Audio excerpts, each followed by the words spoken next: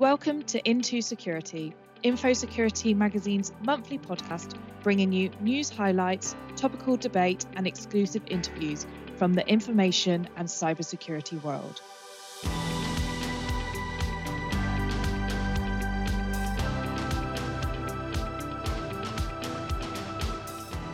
Hi everyone, and welcome to this September edition of IntoSecurity podcast. I'm your host, Beth Maundrill, editor here at InfoSecurity magazine, and today I'm joined by our deputy editor, James Coker. Hi, James. Hello, how are you doing? Good, thank you. Thanks for joining me today. And for this edition of the podcast, I'm very excited. We've got an excellent lineup, and we've themed the podcast around insider threats. And that's because September is Insider Threat Awareness Month. We'll be talking about news relating to this topic, as well as hosting a fantastic interview James carried out with Lisa Forte, a cybersecurity expert and partner at Red Goat Cyber. So for our listeners, do stick around for that. But before we get stuck into our chat, a quick note from our sponsor, Snyk. Thank you to our sponsor today, Snyk. Developers want to code fast and security wants to ship securely. And that's why they both choose Snyk. Find out more at snyk.co/InfoSec magazine. That's Snyk, SNYK.co/InfoSec magazine. So just a bit of background for our listeners who might not be aware about National Insider Threat Awareness Month. It is a directive from the US and is a collaborative effort between the National Counterintelligence and Security Center, NCSC, and the National Insider Threat Task Force, the NITTF. Got to love those acronyms. So this year's theme for the Awareness Month is critical thinking in digital spaces, which I think is an interesting move from previous themes, which included resilience and insider threat and workplace culture. So, James, I'm going to hand it over to you to kind of talk about what the theme of this year's Insider Threat Awareness Month kind of means. Yeah, absolutely. Thanks, Beth. And I think that this theme really emphasizes that often in the case of insider threats, it's a case of people being unwittingly manipulated or tricked into becoming insider threat agents by nefarious actors, rather than necessarily being sort of maliciously motivated themselves. So this can include sort of nefarious actors looking to trick employees into believing they're in a romantic relationship, or perhaps using finances if the employee happens to have financial trouble to kind of induce them to supply sensitive data from their employers. So really, I think this theme shows it's vital that organisations and employees are aware of the tactics used by nefarious actors in this regard and ensure that they don't fall foul of them. On the National Insider Threat Awareness Month website, it explains this theme in greater detail. So it says critical thinking is important because it helps individuals become less susceptible to various types of risks, to include social engineering, solicitation by adversaries, foreign and domestic, and information designed to malign. Increased awareness and understanding of why critical thinking is key to preventing unwitting and witting insider threats and protecting national security. Individuals and organisations achieve a greater understanding of how virtual platforms have been utilised by malicious actors and how to spot efforts to intentionally manipulate perceptions. And it goes on to sort of talk about the issues around COVID-19 and how it's exacerbated this threat. So it says COVID, isolation and working from home has made it more difficult to discern between true co-workers and phishing attempts for proprietary or sensitive information. It has also led to more interactions on social media, which makes individuals more vulnerable to deception. And finally, it ends with insider threat programs are designed to detect, prevent and mitigate risks associated with malicious or unwitting insiders while protecting privacy and civil liberties.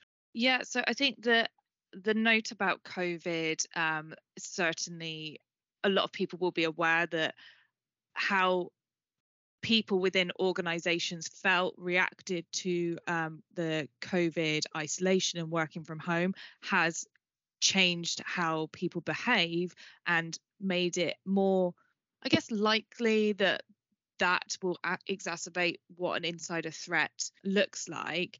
And I think generally, though, the idea of awareness, which was mentioned earlier in that kind of applies not just to insider threats, but cybersecurity as a whole. Like you said about the people being manipulated, that doesn't just apply to insider threats, that is cybersecurity as a whole. So it could be coming from the outside, but it's important to know that these threats could also come from within your organization. And I know some of these themes that were mentioned just then will be discussed later in your interview with Lisa.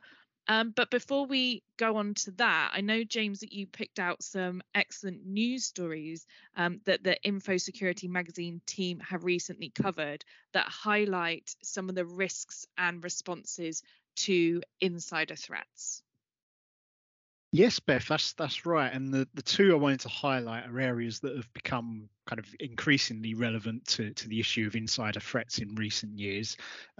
Firstly, nation state actors sort of being involved in this space, and also the issues around the Great Resignation, both of which are kind of ongoing discussion points in the cyber world today. So to start with, nation state backed insider threats. I think we're all very aware that there's an increasingly uncertain geopolitical landscape at the moment, and it's been observed that nation states are increasingly looking to use insiders within organisations, whether it's governments or sort of critical industries, to gain access to sensitive data. Quite a direct example, I guess, was in May. We reported that the US government issued an advisory that warned organisations against hiring North Korean IT workers because these workers are often attempting to gain employment with businesses in order to conduct malicious cyber intrusions. So that case that you just mentioned is obviously a very serious case, and wherever you are in the world, you can imagine that it might not be necessarily a North Korean IT worker, but your nation's adversary could be doing that. Obviously, it sounds a bit spy filmy, but it's obviously something that is happening. But I feel like this probably isn't the most common type of insider threat that organizations are facing.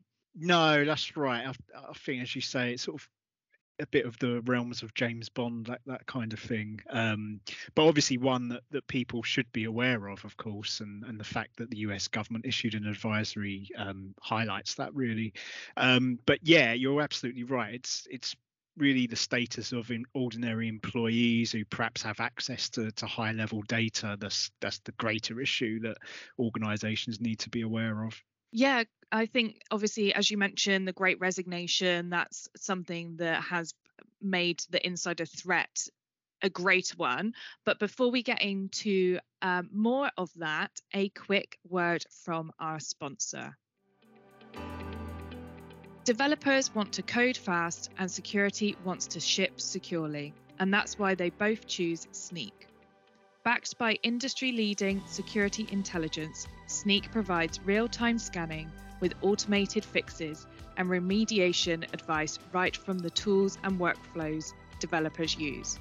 Code, dependencies, containers, cloud infrastructure, all of it. And while developers are building securely, Snyk gives security teams a bird's eye view of all their projects, so they can prioritize and focus their efforts in the right places. Developer tested, security approved. Create your free account at snyk.co/IntoSec magazine.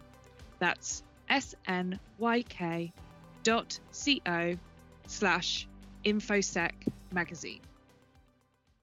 As you alluded to just before then, Beth, one of the biggest emerging insider threat issues that companies face today comes from the Great Resignation phenomenon, which is really where we're seeing workers changing jobs or leaving their professions at an unprecedented rate during and since the COVID-19 pandemic. So this often presents a major security risk to organisations. For example, research from Tessian earlier this year found that nearly 1/3 of employees admitted avoided taking data with them when they leave their job. And in many cases, they don't even realise that what they're doing is illegal. For example, over half of the employees who in this survey who took data from their previous employer said that they believed the information belonged to them because they worked on the document. So this, I guess, shows that the need to educate staff on the legalities of this matter, and the fact you can't just sort of take data from one company to another, and they could potentially end up in serious trouble because of it. In addition, in May, we reported figures from the UK's Information Commissioner's Office that showed that over 2/3 of data breaches in law firms, so that's obviously a lot of sensitive data there, were caused by insiders, which is again, they linked that to the Great Resignation that we're seeing. Yeah, I think that's an interesting point, that often people don't realise what they're doing is a breach. Obviously, that's a case that organisations need to educate their employees that how to securely move data, how to securely handle data, and also have the right policies in place for when a member of staff is perhaps leaving the organisation or having a difficult time within the organisation. There needs to be a framework in place to make sure that, hang on, that person may have access to some sensitive information. How do we ensure that they don't use it in a way, even if it's not a malicious act? But I kind of think, with that in mind, it's a perfect segue into your conversation with Lisa, James, because I know that she touches on some of these points. Yeah, that's right. And Lisa is she's a well-known sort of specialist in analysis of insider threats, and speaks really well on this issue. And as probably our viewers can hear from our conversation, it's a very multifaceted issue. There's a lot more to it than people often realise. So who better to help explain some of this broad issues in a very concise way. So Lisa sort of spoke to me about the state of insider threats today, some of the trends we're seeing, who are likely to be the potential perpetrators or victims, whichever way you want to look at it, and also what steps organisations should be doing to mitigate this risk. Let's take a listen.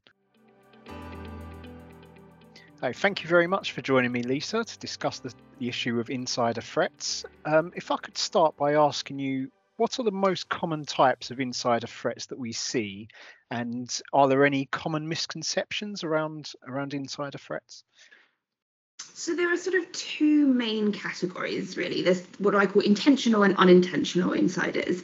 The latter includes people who have sort of acted in perhaps a negligent way or a reckless manner, but don't actually intend to cause harm or damage to the organisation. Perhaps they've just been careless, or they've made a mistake, or whatever. Then there are intentional insiders, and these are people who conduct their act with intent, essentially. So they intend to steal, or they intend to sabotage, or whatever it is they do. And there are three main attacks that US CERT have identified within this category of intentional insiders, and they are theft, sabotage, and fraud. And increasingly, the research shows that with intentional insiders, there's actually no common demographic profile for the perpetrators. So there's no sort of, this percentage were women or men or age or anything like that. The only consistent thing that the research has shown is that job role plays a massive part, which makes sense because, for example, for theft to occur, you have to have access to things that are worth stealing, like intellectual property or research and development. So they're likely to be roles that have access to that. For sabotage attacks, it's going to be people who work in the IT team or the cyber team because they have an ability to sabotage the company's systems. And for fraud, it tends to be sort of lower level data entry roles or financial team people. So that's the sort of main types of categories of people who end up doing it. But I think people's biggest misconception is that an intentional insider is this bad, horrible, malicious person. And the research and the case analysis just simply doesn't back this up. In fact, actually, in almost all the cases, the US found that the insider was actually struggling in some way before they committed the attack. So this could maybe be financially, or with drugs, gambling, personal issues, divorces, etc. And those things built, combined with workplace stress or adverse workplace conditions, and reached a tipping point that then, ended up with these things being committed. So I think the common misconception, to answer your point, is that these people are just sort of these horrible, evil people who go company to company stealing and sabotaging, and that's just simply not the case. Thank you, Lisa. And just building on that point, do you find there are certain types of people or characteristics of employees who are more likely to be an insider threat risk, both those who are maliciously motivated or otherwise? Yeah, so I think obviously it's the people who have access to the thing that they need to access to do the act are obviously the only people who are going to do that. For example, as I just said, with theft and sabotage. But I think actually, this always comes down to what people have access to. And this actually works also with people who are unintentional, who just have, accidentally or negligently do something. You can't attach a file in error if you don't have access to that file. So I think there's a lot of situations where, the access determines who potentially could be at risk of this in the first place. But I think the obvious fact is that, and what companies forget when they're building insider threat programs, is actually a lot of this is quite easy to address if you know your assets and you know what sort of access management you implement and who has access to what and so on and so forth. I think, again, there is some research to point to people who conduct acts of sabotage on their organization having some level of predisposition to aggressive behavior. But again, this is, part and parcel of it, but it's not necessarily indicative of it. And I think the key point that I want to get across here really is it's less about the personality traits of the individual employees. It's more about the job roles, and those particular job roles have the potential, if the right situation occurs, to manifest an insider threat in some situations. Thank you very much, Lisa. And are there any sort of behavioural indicators that security teams should look out for among staff that they are potential insider threat risk? And how should they kind of act or approach that employee if they do see those potentially suspicious behaviours? So this is a really interesting question, and there's been lots and lots of research done on this. So the behaviours displayed largely differ per attack. So, for example, theft and sabotage are what we call end of employment attacks. So these two types of insider attack typically occur a month before or a month after resignation. So they happen at the end of someone's employment, either where they've been fired, whether they've been, whether they've resigned or, laid off or whatever. And in theft, we typically see people displaying a large amount of dissatisfaction with their role. They tend not to be disgruntled, but dissatisfied with where they are. And they decide to leave and take stuff with them, either to monetize or to use in their own career. Sabotage is slightly different. Typically, they are sort of disgruntled, maybe enraged, and sabotage comes out as sort of need for revenge. So there's definitely that sort of anger directed towards the organization, typically vocally talking about how much they hate their manager or the company. And then in a completely different type of attack, fraud is completely opposite. In fact, fraud doesn't happen at the end of a career. Fraud, people look like the model employee. They'll typically want to work longer hours. They won't want to take a holiday. They won't want promotions, because in order to do the fraud, you have to be at work changing details, right, and covering it up. So that's very different again.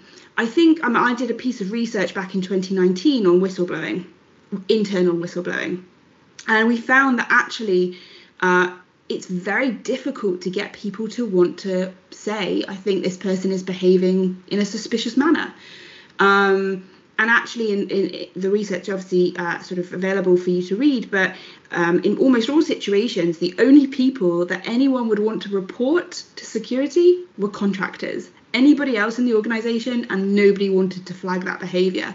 So it is really, really difficult. And I think, these sorts of things have to be monitored very delicately.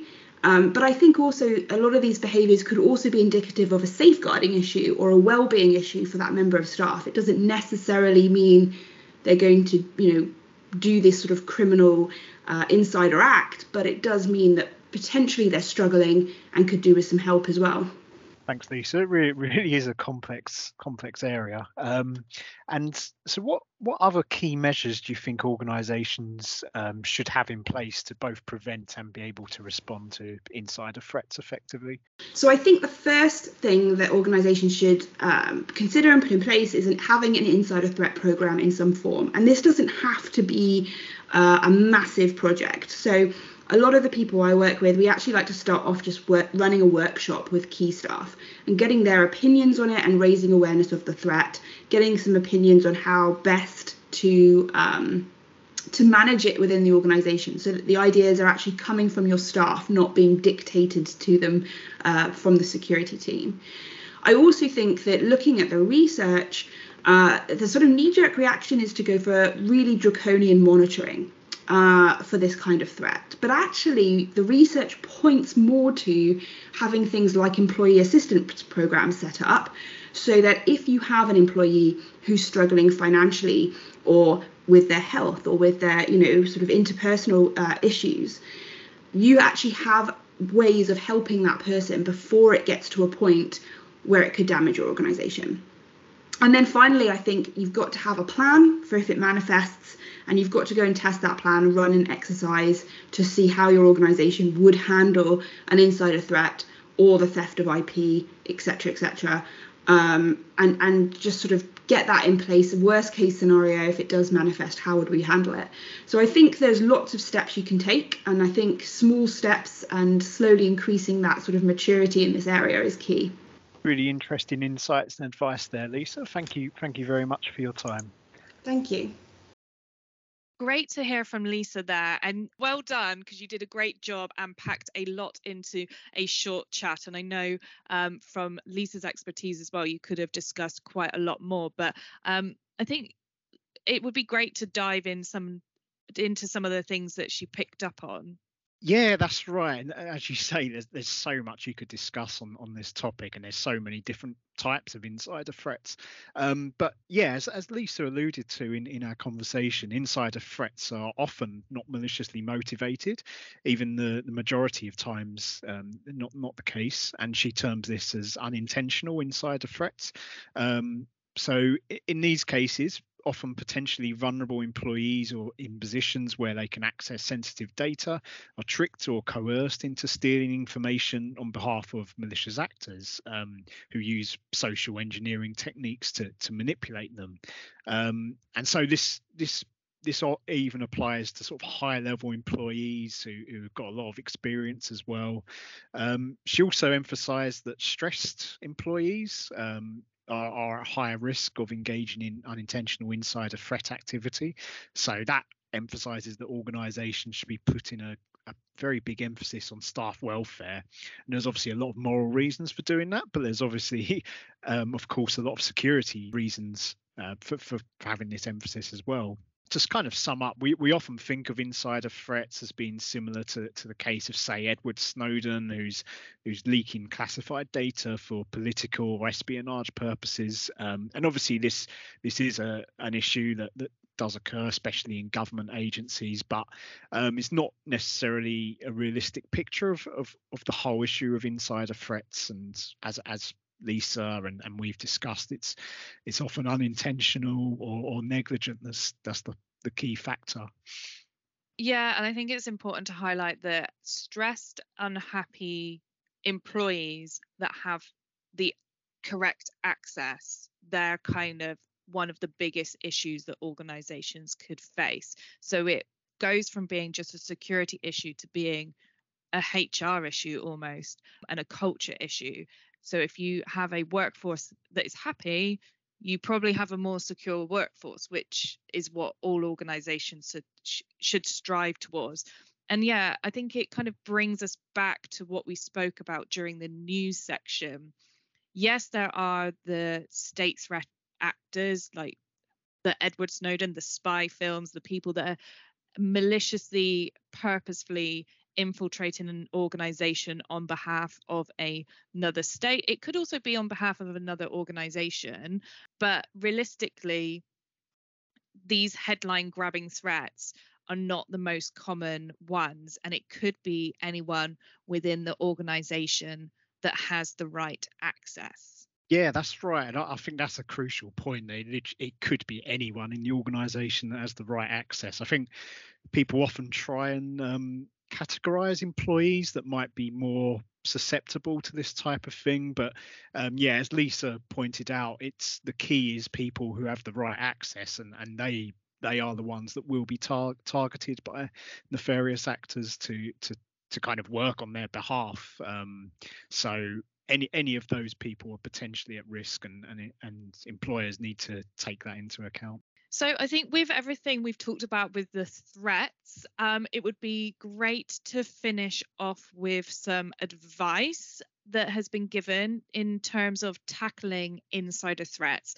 And this has been published by the team at the National Insider Threat Month, and they offer some tips for organizations to thwart the threats that we have been talking about. So firstly, promote awareness. I think that was clear from the get-go. So ensure your workforce is prepared to recognize all forms of the threat. So everything we've just discussed, as long as they have the right level of awareness, and also they need to be comfortable in raising a threat if they see it. I think the same as if we think about phishing emails, your staff need to be happy that if they raise an issue, they're not going to be berated for that. So definitely awareness. Establishing a hub, so achieve an operational capability to handle pertinent information or activity. Train the workforce, so ensure personnel can respond to the threat effectively. That kind of goes back to what do they do if they identify a threat? How do they respond to that threat? And supporting through reporting.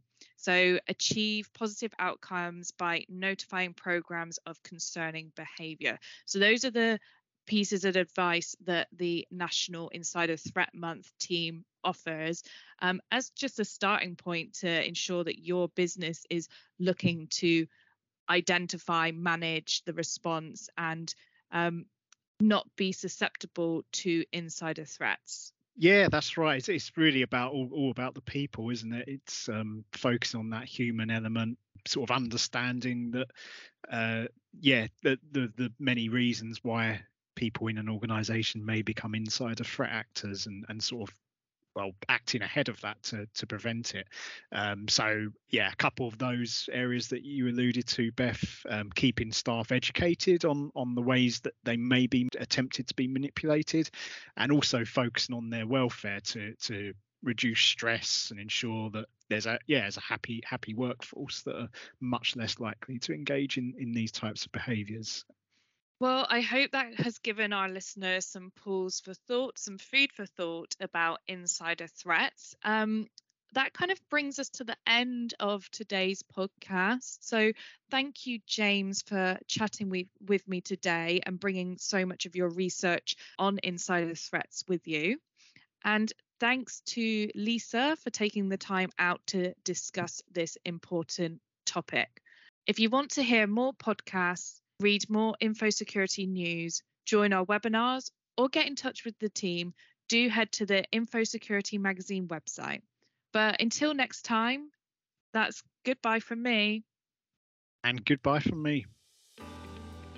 Thanks for listening to IntoSecurity.